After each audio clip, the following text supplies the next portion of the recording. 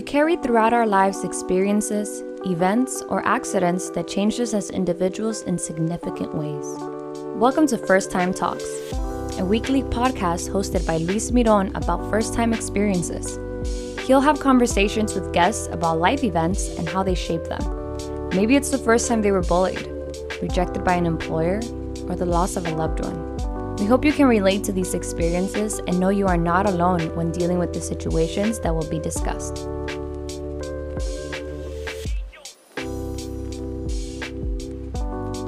In media, there's an image to uphold. Some may hide themselves and who they are behind a platform. There's a stigma behind sexual orientation and someone's identity. In today's episode, Luis had a first-time talk with Eder Diaz, an openly gay producer, podcaster, and professor at Cal State Northridge. They talked about how he came up with the idea of his podcast, De Pueblo Católico y Gay, how he grew up, and his experience coming out to his dad. Eder also mentions stigmas and traditions in religious and Hispanic communities, and how the media has portrayed the LGBTQ+ community. Lastly, he gives advice to those who are lost or don't know what the next step is.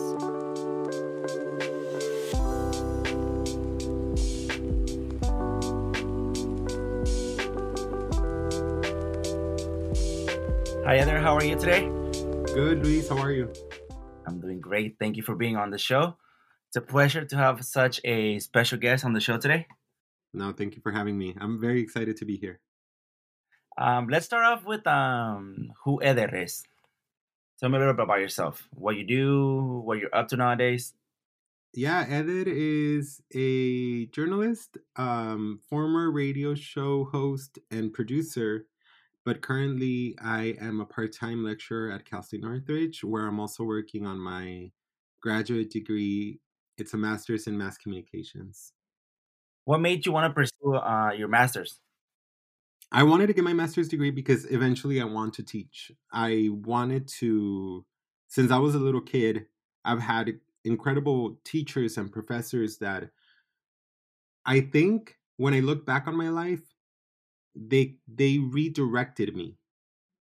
And I feel like I've had incredible opportunities and I've had incredible experiences, and it's because of those key people that I've met throughout my educational career. So I always thought of going back eventually and becoming a professor or a teacher and being that for somebody else. And so, to teach at the university level or the college level, it was a necessary step to go into graduate school. So you used to work on radio, right? But you're also a podcaster. You want to tell me a little bit about your podcast? Yeah, I am also a podcaster. That's something that I love right now and that I'm really proud of. After I took a little break from radio in 2018, and I was just sitting around, and I really wanted to talk about what it is for me through my experience to be a Latino, Latinx, openly gay man. And at the time, I thought of telling my story as a man in radio because in radio at the time I was closeted. I felt like I couldn't disclose my sexuality because I felt like maybe the audience wouldn't accept me. And so I really wanted to talk about that. And there wasn't a lot of people telling their stories in Spanish. And so I remember one day I just grabbed the mic and I started recording. And I put the audio up on, to the internet to hear. And it became a beautiful project and a beautiful podcast that I'm really proud of, where, more than 85 people, I think, to date have told their stories and, counting. So why did you decide to do it in Spanish instead of English? Yeah, I just felt like there's not a lot of content available in Spanish. There's a lot of people doing it in English. There's a lot of people doing it in Spanglish. There's a lot of representation in those spaces, and language it's an important barrier when you talk about the Latinx experience, especially here in the US. And I look at my household as an example because I have a mom who is fluent in Spanish and English, and I have a dad who's only fluent in Spanish. And me and my brothers of similar age are fluent in English and Spanish, but I have younger siblings that are only fluent in English and they don't speak Spanish. So I can see it even in my household how language is such an important, sometimes connector, and sometimes it's a very important divide. And so I want this content to be available, to my tios and my tias and my abuelita and just everybody that I feel like doesn't usually have access to these conversations. And because of cultural reasons or because of traditional reasons, whatever you want it to be, there's a lot of conversations that are many times not had in some of these Spanish speaking households. And I want my podcast to be available for them hopefully as a starting point. Yeah, I think, I mean, not by this is by personal experience, but not a lot of my family, that speaks Spanish, they're not very used to podcasts. They don't even know what a podcast is. Did you have that like experience with your family? Yeah. In fact, before I launched the podcast, this one, I had already launched a couple with my previous employer. Like I told you, in 2018, I took a break from radio, but I was previously employed by Univision Radio.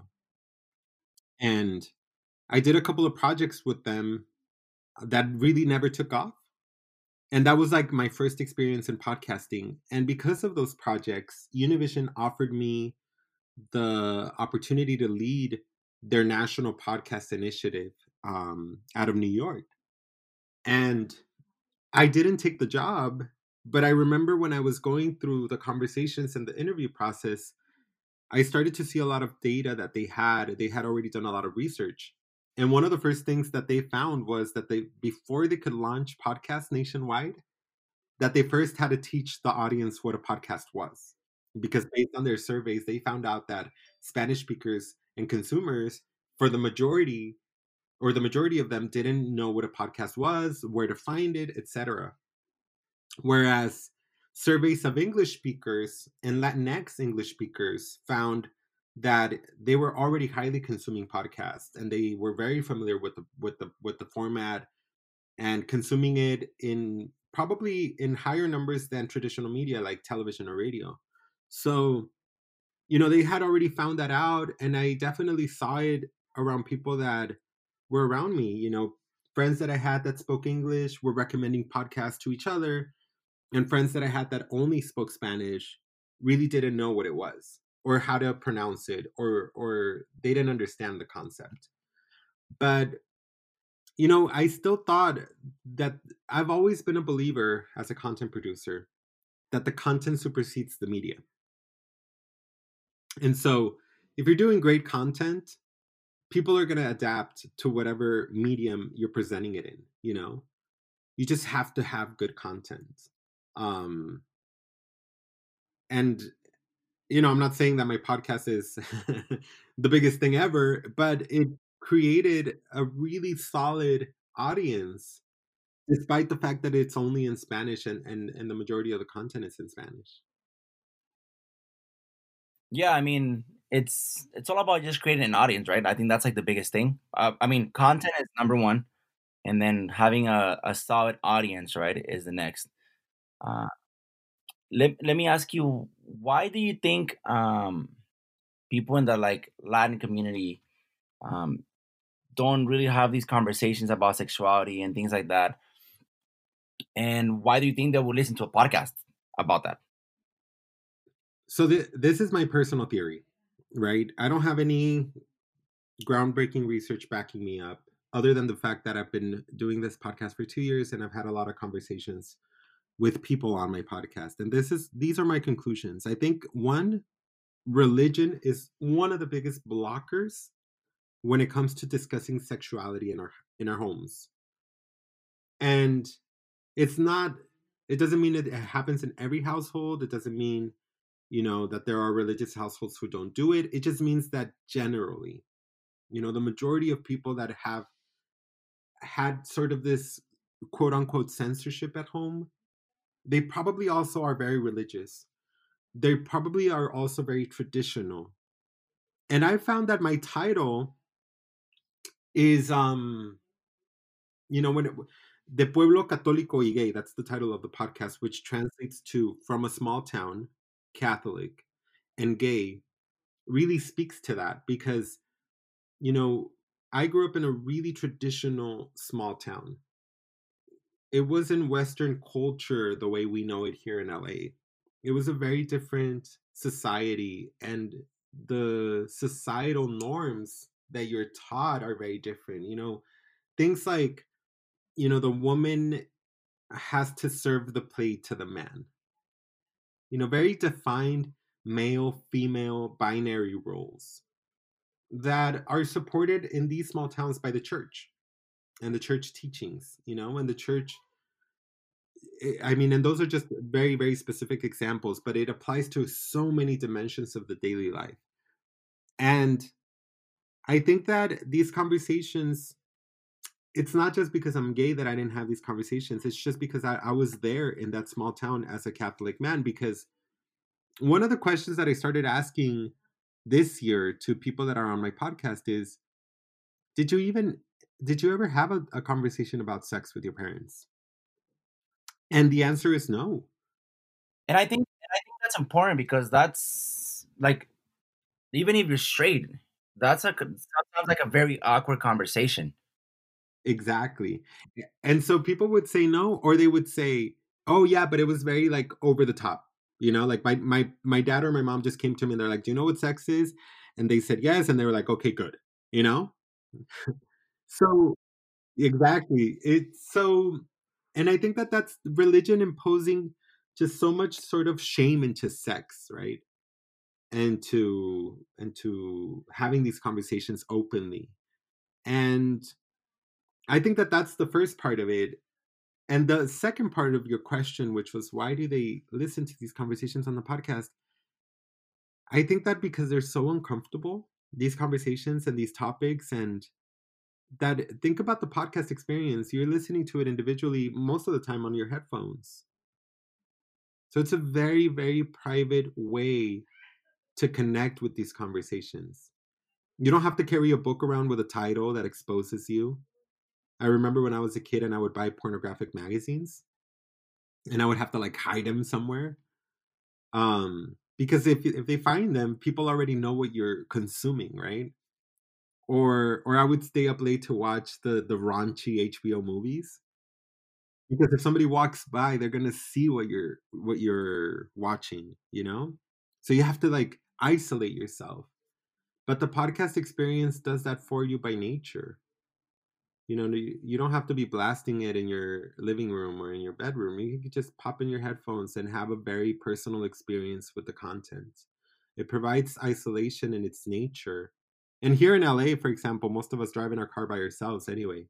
So if you're listening to the podcast on your commute, it's still a very individual experience. And I think that that's why these conversations, I mean, I don't think I would be able to do this anywhere else other than the podcast. Yeah, because of all the I wouldn't say like people are afraid to talk. They're just like not comfortable, right? It's not even that Exactly. I'm scared. It's just like I'm just uncomfortable. This makes me uncomfortable. I don't want to talk about it, and I'd rather just avoid it. Exactly. And it's baby steps. Yeah, baby step, exactly. And I think, you know, from a personal perspective, like I listen to your podcast, and I'm a straight man, but there's a lot of like experiences and like stories that you listen to, and you can relate to them. Like I think one of my favorite one was about the what was his name? He had like a lot of like drug addictions and Oh, yeah, yeah, yeah, yeah, yeah. You're talking about Rene. He was from Cancun. He grew up in Merida, but then most of his life he lived in Cancun. He was yeah, I remember his story. and that story to me, like like I listened to it, and like and it's funny because like I had my headphones on, I was listening to it and everything, but how everything that he went through, like, and it all had to do with his dad, how it came back to his dad, right? Like the love that he never had from his dad or something like that. I was just like, it just makes sense, like these stories, even though if you have a different sexuality, like you can still relate to them. Yeah.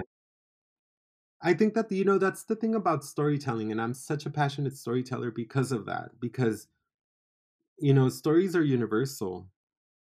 You don't have to be, like you said, you don't have to be a gay man to understand it. You don't even have to be, most of the people that listen to the podcast are not gay men.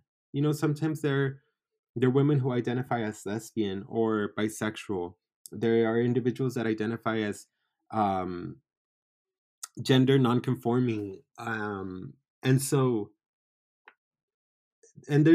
I get a lot of messages from straight women who are single moms or they've been divorced, and they identify with the podcast at a very personal level because they go through a very similar shameful experience in their families, when they have a child out of wedlock as the gay man. Well, they tell me these things. I wouldn't know from personal experience, but I know from their messages that they feel the same shame and they feel the same sort of exclusion from society because they had a child out of wedlock or because they're single moms, because the church looks down on them as well. Yeah, and I also think like that's that's very true. And also like women also have to deal with like if you are a strong, independent woman, like probably in your 30s and you're very successful, like let's say with your job and everything, but you don't have kids, your family looks at you like, what's wrong with you? Why don't you have kids? Like, why aren't you married and things like that, right?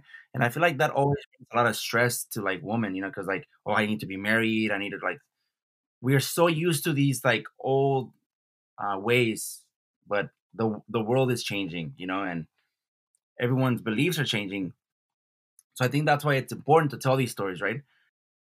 Yeah, and it's just I feel like it's the same experience, for example, for a young woman whose parents are devout Catholics and they come from a really small town in Mexico. So they have this set way of looking at the world, right? But then they come to the US and they raise their kids here, and then their young girls start to see the world very differently, because they're growing up in a very different society that empowers them in a very different way. And it's what I was talking to you about earlier, how sometimes there could be like a very big cultural divide from parent to child through this experience of immigration that I've experienced as a gay man, because I come from a small town. My parents were raising me with the mentality of a small town. But as a gay man, then I come to LA and, I have access to this completely different culture and world where I can go to West Hollywood and express myself, where I can go to Latino gay clubs and meet people and live my life openly. And the laws aren't, for the most part, at least now, um, they don't criminalize me. And so I have a very different mentality now from what, and my parents still think, no, like there's all these dangers to being gay. You shouldn't tell people because, they're still in a very different mentality.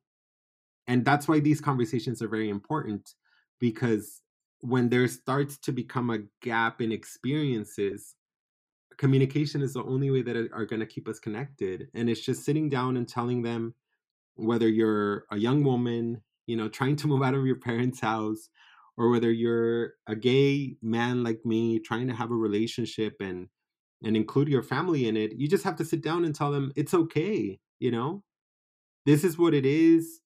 This is what my life looks like. And I understand that you're afraid of certain things because of the way that you lived, but you have to understand that I'm not growing up in that world anymore. And it's also okay for me to listen to my dad and to my mom and understand why they think the way they think, but it's only through conversation that this happens. Yeah, and I think that's important, right? You need to like just sit down and talk. And I feel like sometimes that's what the problem is. Like, there's not a talk. There's no conversations. Um, the way you expressed it, it's like there is a big cultural divide. So, like for you, who was it the hardest? Like when you knew who you were, like who Eder was, your sexuality, and um, who was it the hardest to talk to? My dad. I was terrified of my dad. Growing up, he was my hero, and I would hear homophobic things from him. I would hear him express himself very violently and very negatively towards other openly gay men that we knew about. And so, I was terrified. And when I finally realized I'm not going to change. This is who I am, and I can't avoid it anymore. As you start to grow up, and you become a young adult, I, and you've been sort of trying to hide this very natural part of you. It just becomes like a ticking bomb. And so there was a moment in time when I just knew I'm not going to be able to hide this anymore. I want to live my life. I want to, be with men and experience all this side of me. So it just became unavoidable. I knew that my dad was the first person I needed to tell because that's what I was most terrified of, his reaction and his disapproval. So it was just a nightmare. It was a nightmare. It took a toll on my physical and mental health. Um, just even imagining what that conversation would go like. And I just remember at the time my dad was going through a divorce from my mom. My parents were going through a divorce. And my dad started dating somebody without telling us. And so one day, I think it was around the holidays, around December, he had an envelope in his back pocket and he was walking around the house. And one of my younger brothers just, we're very close to both of my parents regardless, right? Regardless of what I was telling you about my sexuality. Other than that, we were just really close to them. So I remember my brother just pulled the envelope from his pocket and just opened it. And he was like, "What is this?" In a very playful, innocent way. And my dad just froze. And my dad was not that kind of man. Like, I could grab my dad's wallet right now and just walk out of the house and he wouldn't care. So seeing my dad afraid of us grabbing something from him was a first. How old were you guys? I was already 20, 21. Okay. Yeah. So I was older. And my brother who took the envelope, he is 3 years younger than me. So he started reading the envelope and he just had this face of shock. And it was a love letter from his new girlfriend. Oh, wow. Yeah, but at this point in their relationship, they were very far along. Like, it wasn't just a casual we're dating, it was we're almost engaged sort of situation. And so my dad had to sit down and talk to us about the whole thing. And as he's telling us, about this very serious relationship that he's in. Were you guys still living with your mom now? Like your mom, your dad, and you guys? No, by this time they were separated and the divorce was already I think it was finalized. Okay. Yeah. And so we knew that they were separated. We just didn't know that they were dating already or that he was dating already. And the divorce was it was hard for us, because we come from a background where people just don't get divorced. It's not a thing. I mean, I don't remember anybody else growing up that was close to me that got a divorce. People that are devout Catholic marry for life, and that's what I was taught. Did they get married in the church? Yeah. Yeah, it was a traditional marriage, for the most part. And so it took a toll on us, I definitely felt shaken myself by it, and it was just dealing with that. I wasn't prepared to deal with my dad dating somebody else again. So it was a tough conversation, and it was a tough conversation for him, and I understand why he kept his girlfriend from us. But as he's wrapping up the conversation, I remember he said something. He said, in Spanish, he said, "No cabe duda que siempre hay que hablar con la verdad, porque si uno habla con la mentira, tarde o temprano, la gente se va a dar cuenta," which translates to, you have to always be true, and you have to live with the truth, because if you try to lie, sooner or later the truth is going to come out. And as he's saying that, I'm just sitting there like, oh shit. He's right. He's right. And so that's the day that I decided I need to figure out how to tell my dad that I'm gay. because I don't want him to find out, in a way that will hurt him more. You're like you're not telling him, right?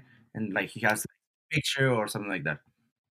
Yeah, like somebody comes and tells him, "Oh, sabes que tu hijo es gay," or whatever, Like I wanted to sit him down and I wanted to tell him and answer his questions, and that's what I decided at that moment. And so it took a lot of planning, and I was very nervous and I was very just afraid of what was going to happen, but I was very lucky to have an incredible conversation with him. I decided to tell him on a road trip to Tijuana, and I decided this because I thought he has nowhere to go. He's not going to run out of the car, and it's like a 2-3 hour drive with traffic from where we lived at the time in Corona, California, to Tijuana. Actually, we went to Mexicali. I don't know why I always say Tijuana, but the truth is we went to Mexicali, which is it's probably a 3 to 4 hour drive. It's on the other side of Banning, California. No, not Banning. What's the town? Anyway, that's not the point. Wait, so from when your dad said that sentence to that road trip, how long was that? Like, how long did the planning and? I don't know. Yeah, maybe 2 to 3 months. Okay. Yeah. And so I remember I told my brothers, "Hey, I'm gonna go talk to my dad. I want to have a conversation with my dad, so I'm gonna invite him to Mexicali." And being his usual self, he's probably gonna invite everybody. But just try to be busy and don't go because I want to go by myself. And everybody was like, "Yeah, sure, whatever." They didn't think anything of it. So yeah, the day came, we got in the car, and as soon as we got on the freeway, I was driving. I remember I just turned off the radio and I told my dad, "I need to talk to you." And he was like, "Yeah, what's up?" And I just freaked out and I just started crying. I probably had like a little panic attack. Um, and he started to get really worried. He's like, "What the hell is going on?" And then he started to guess. He's like, "Are you sick? Are you, what happened? What did you do?" And I was like, "No, it's not, I'm not sick and I'm not in trouble." And then I kept thinking in my head, "Well, not yet."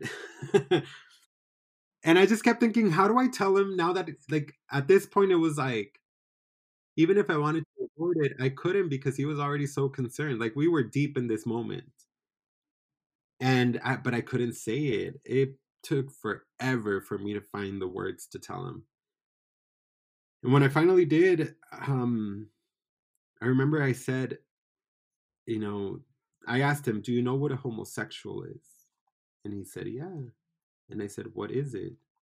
And he told me, and he's like, "Well, to me, the way I understand it, it's a person that wants and is attracted to the same sex and falls in love with somebody and they build a family." And then I just said, "Well, I'm a homosexual." And I remember he took a long pause. I mean, who knows? At that moment, time was I didn't know what time was. It could have been seconds. It could have been a half hour. I said for you, it felt like a long pause. Oh yeah, I mean, it felt like eternity, but it could have been just like a microsecond. I don't know. And he was playing with his flip phone. He had a flip phone at the time, so he kept closing it and opening it and closing it and opening it. And then he just said, "Don't say that." And I thought, how do I say like I'm just kidding, or how do I say like you're punked or pranked, or there was a show at the time called Punked. And I just kept thinking, how do I take it back? But another part of me was like, no, like you already said it. You never thought you were gonna be at this moment, so Like the hardest part, in a way. yeah. And then we just had one of the best conversations I'm ever gonna have with him. I think a very real, very honest conversation. He asked me a lot of things that were very uncomfortable. I answered every one of his questions. A lot of the questions that he asked me maybe were problematic, but they come from a place of real sort of, I don't understand this, so help me understand it. Questions like, does this mean you're going to start wearing heels? Does this mean you were abused? when you were a kid sexually abused? Very things that I'm sure he wonders, and I'm sure a lot of other parents wonder. Um, and I just answered all of them to the best of my ability at the time. Um, he even asked me if I had ever been with a girl sexually. And when I said no, he said, "Well, then how do you know you're gay?" And I remember I told him, "Well, have you ever been with a guy?" He said, "No." And I said, "Well, how do you know you're not gay?" Yeah, so but that also tells you how comfortable I was at that moment.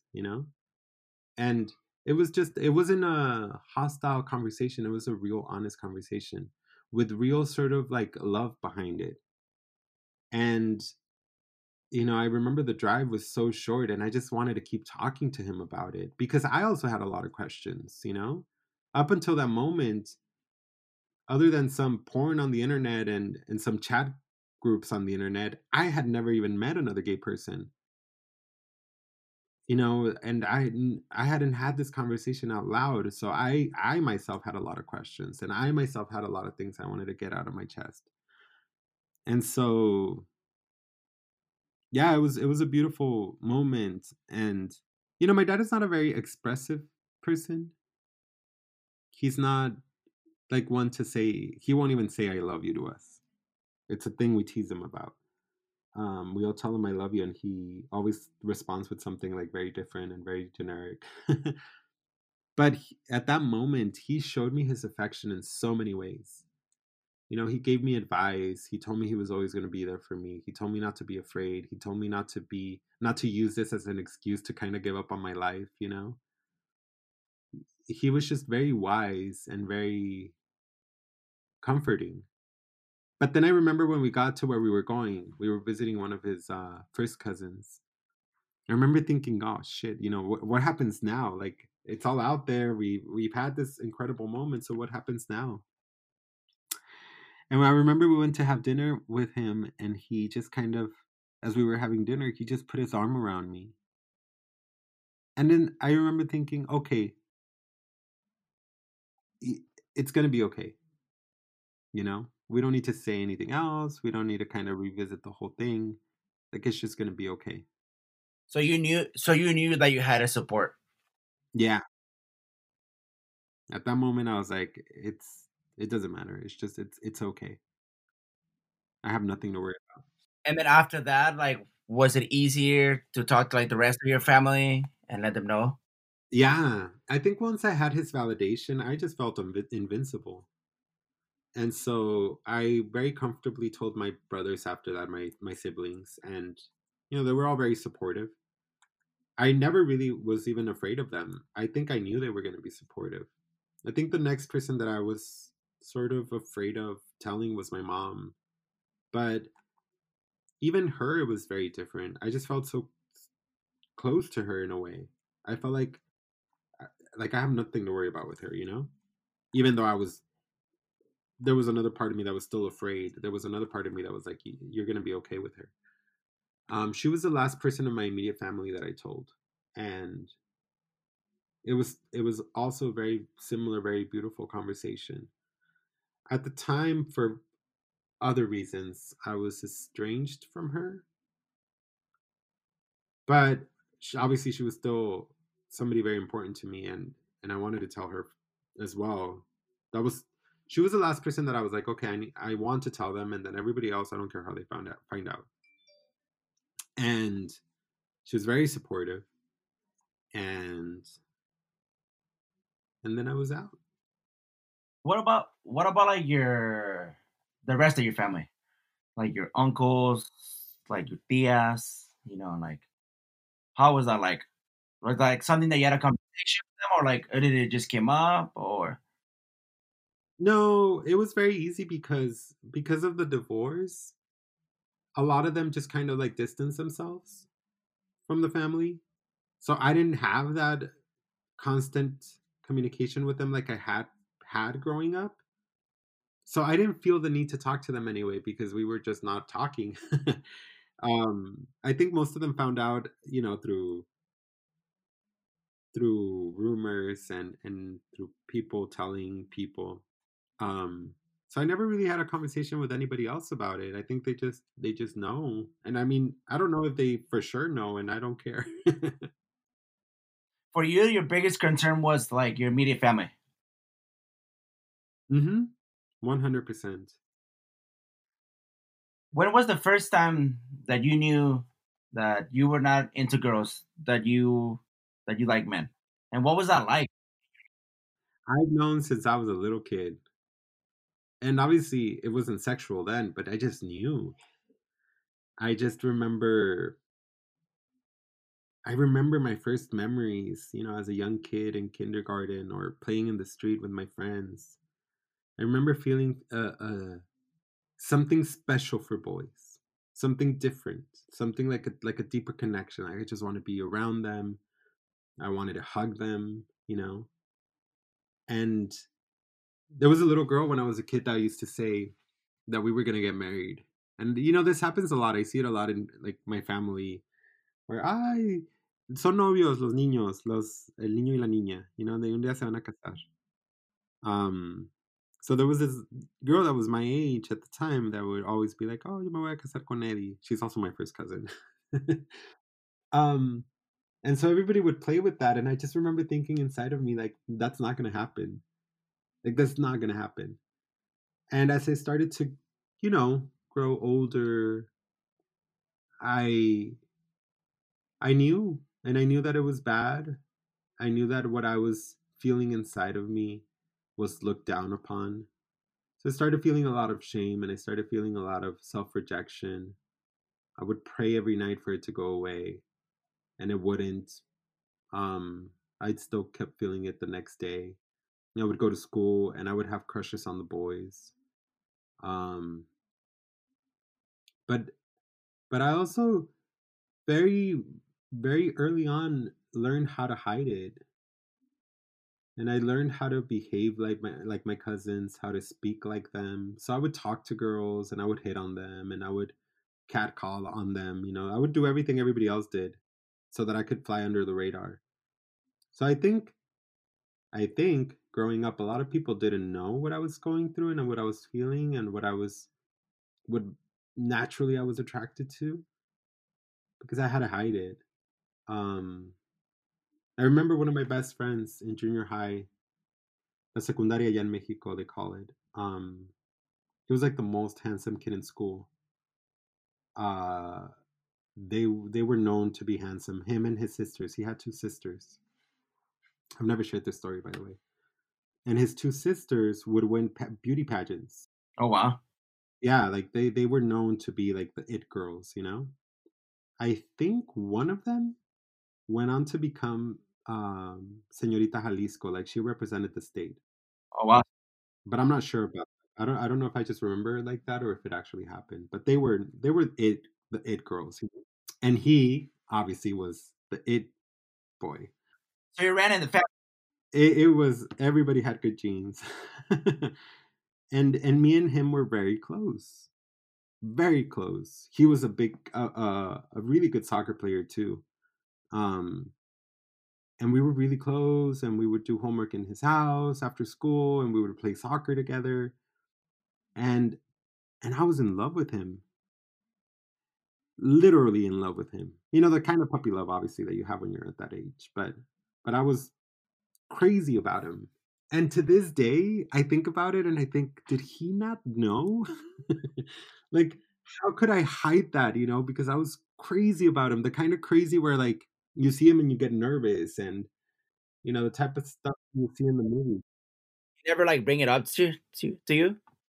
No, no, because I knew he wasn't gay. I knew based on the conversations that we would have, and the girlfriends that he had, that he was not gay. But so I played I played the role that I needed to play to be close to him. So I pretended to be into girls myself. We would go out with girls, and we would play soccer, and I would never bring it up because I knew that if I did, I wouldn't have this friendship with him.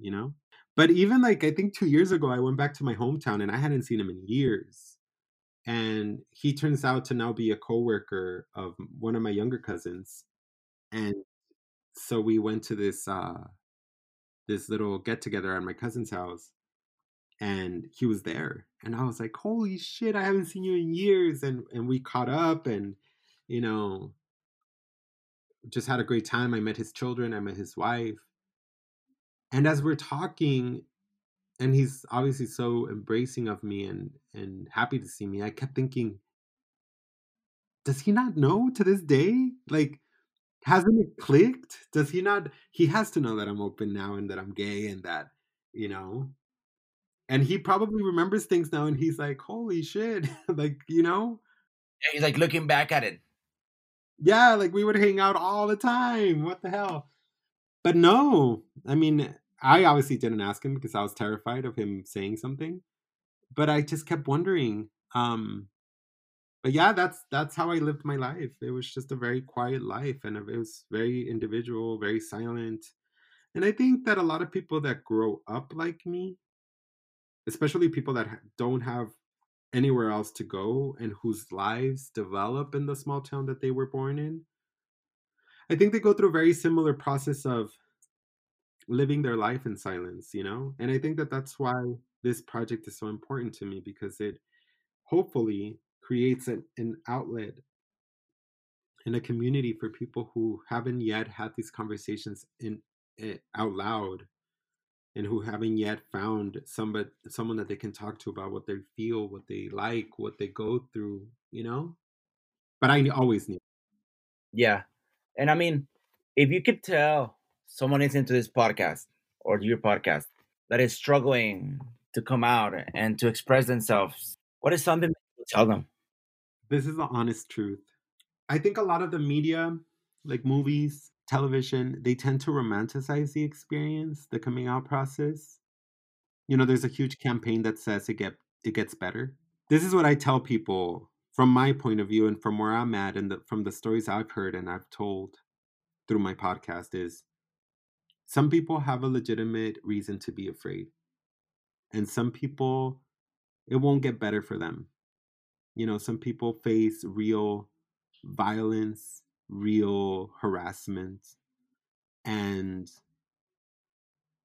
it won't get better for everybody. So if you're not ready, if you are listening to me and you think, oh, I want to have what he has, and I want to be where he's at, you know, just make sure that you feel safe first. That's the most important thing. And if you don't feel safe, it's okay if you don't come out. If you don't feel um like you're going to be accepted, it's okay if you hide and if you don't share. It's okay, because some people face real violence. Um and in some places of the world, it's still even illegal to be gay. It's criminalized. So that's the first thing that I want to say, is make sure that whenever you take a step, that you feel safe and that nobody pressures you to do something you're not ready to do. But when you do, when you feel safe and when you feel ready, um, I'm here for you. And there's a lot of people that are here for you, that know exactly what it's like, and that, you know, we can build a community together in our in my circles of friends, and you know, around the people that I hang out with. We always talk about this concept called the chosen family, because sometimes your family will not be there for you. It's a very real thing. Whether you're a gay man, whether you're a young woman, um you know, who wants to live differently, or whether you're a straight man who made a mistake, you know, to the point of view of your family or the church or whatever, you know, there's sometimes your family won't be your support system. So there's a family that you can choose, that's a beautiful community that will be there for you and that will help you navigate the process when you're ready. You just have to kind of reach out, and I hope that my podcast is there for everybody, and that everybody knows that there's a community there, and that anybody who wants to reach out to me can. I've had therapists that have been on the podcast, and you know, now they've created a little network of queer support, um, There's people that have been diagnosed with HIV that I've connected to other people who listen to the podcast and have resources to either information, medicine, whatever it can be, and they've connected with each other. It's been a very beautiful experience, you know.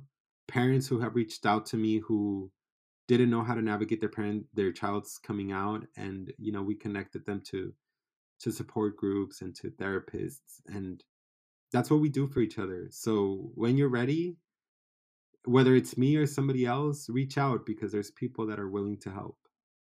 Yeah, and I think that's like the biggest message that I want to like give to the listeners. It's like, even whatever the topic it is, like, is, like, you're not alone. Yeah. There's always going to be someone there to support you. And sometimes it's the people that you least expected. Yeah. 100%. 100%. And then for my last question, Esther, and like that I like to ask is, if you could describe your whole journey with one word, what would it be and why? Yeah, that's such a good question. I don't know.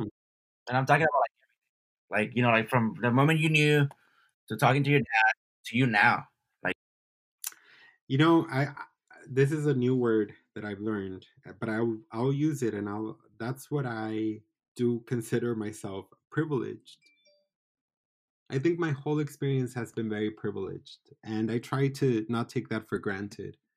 Because even when I was a kid, I was a very happy kid.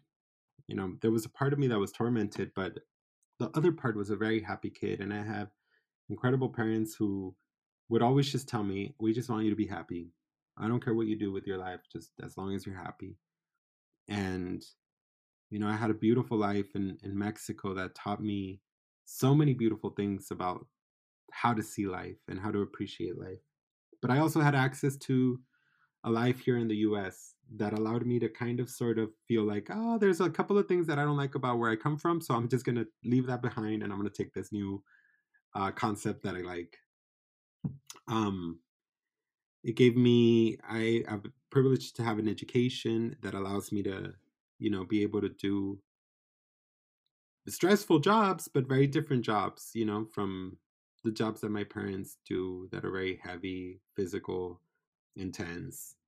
I'm very privileged to now be able to have their support and be empowered to the point that I'm able to create this platform, something that I never thought in a million years I would do.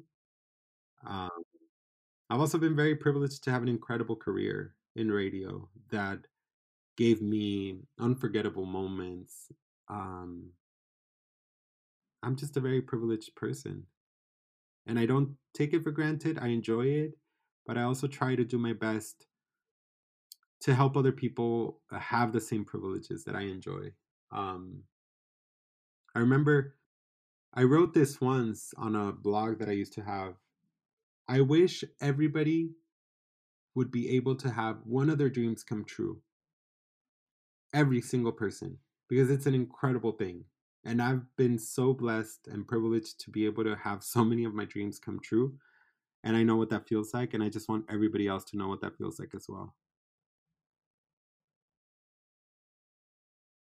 and I know you, like, I know you for, recently I know you, when we met at school through prof and everything.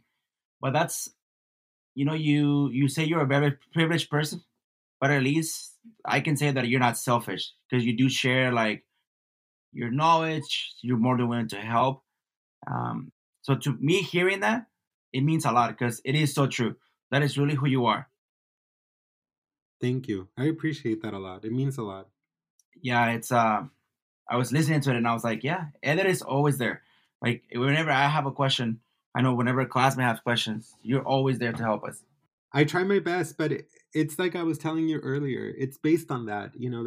I think that I've been able to live the life that I've lived because people have been there for me, including Profe Benavides, who you were talking about, who is, one of my biggest mentors and a person that when I was failing as an undergrad student, I was failing so many classes because I was coming out and because my parents were going through a divorce. And I was in danger of going on probation. Is that what they call it? What do they call it when you? Yeah, it's called probation. Academic probation, right? Yeah. And I remember he pulled me to the side and he was like, "What the hell are you doing? You're a smart kid. Why aren't you doing your work?" And I remember I opened up to him about what I was going through, and he's the one that told me, "Look, if you need to take a semester off, take a semester off. Do what you need to do to take care of yourself. But you're better than this, you know? And you need to do whatever you need to do to rise up to your potential." And nobody else cared. Everybody else was letting me fail. Everybody else was letting me do mediocre work. And he's the one that took the time to to sort of make me believe in myself. And everything changed because of him. Everything that I've been able to do as a professional, as a journalist, as an academic person, it's because of him. And so if I can be that to somebody else, it would be my honor because I know the impact that it can have. Yeah, because you experience this firsthand. Yeah, 100%. 100%. And to this day, he helps me on everything. He guides me. Whenever I have questions or issues, I go to him. And, everything that I've been able to do, I think it's because he believes in me and he pushes me to be the best. And now at this point, I'm like, I can't let him down. There's that pressure of like, he believes in me and I need to believe in myself and I need to deliver. Yeah, 100%. Anything else, Eder, that you would like to say? I'll just say, I'll remind everybody that I don't know everything about life. I make mistakes. There's things that I still need to learn, and there's a lot of things that I still need to unlearn. So everything that I say, sometimes I generalize a lot, but it's just based on my experience. And my story is not everybody's story, nor is my experience. So, I'll continue to do the work in myself.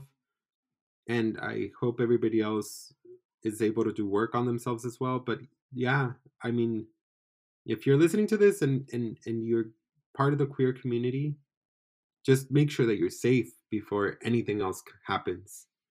That's the first and most important thing, that you're safe, that you're healthy, and everything else follows.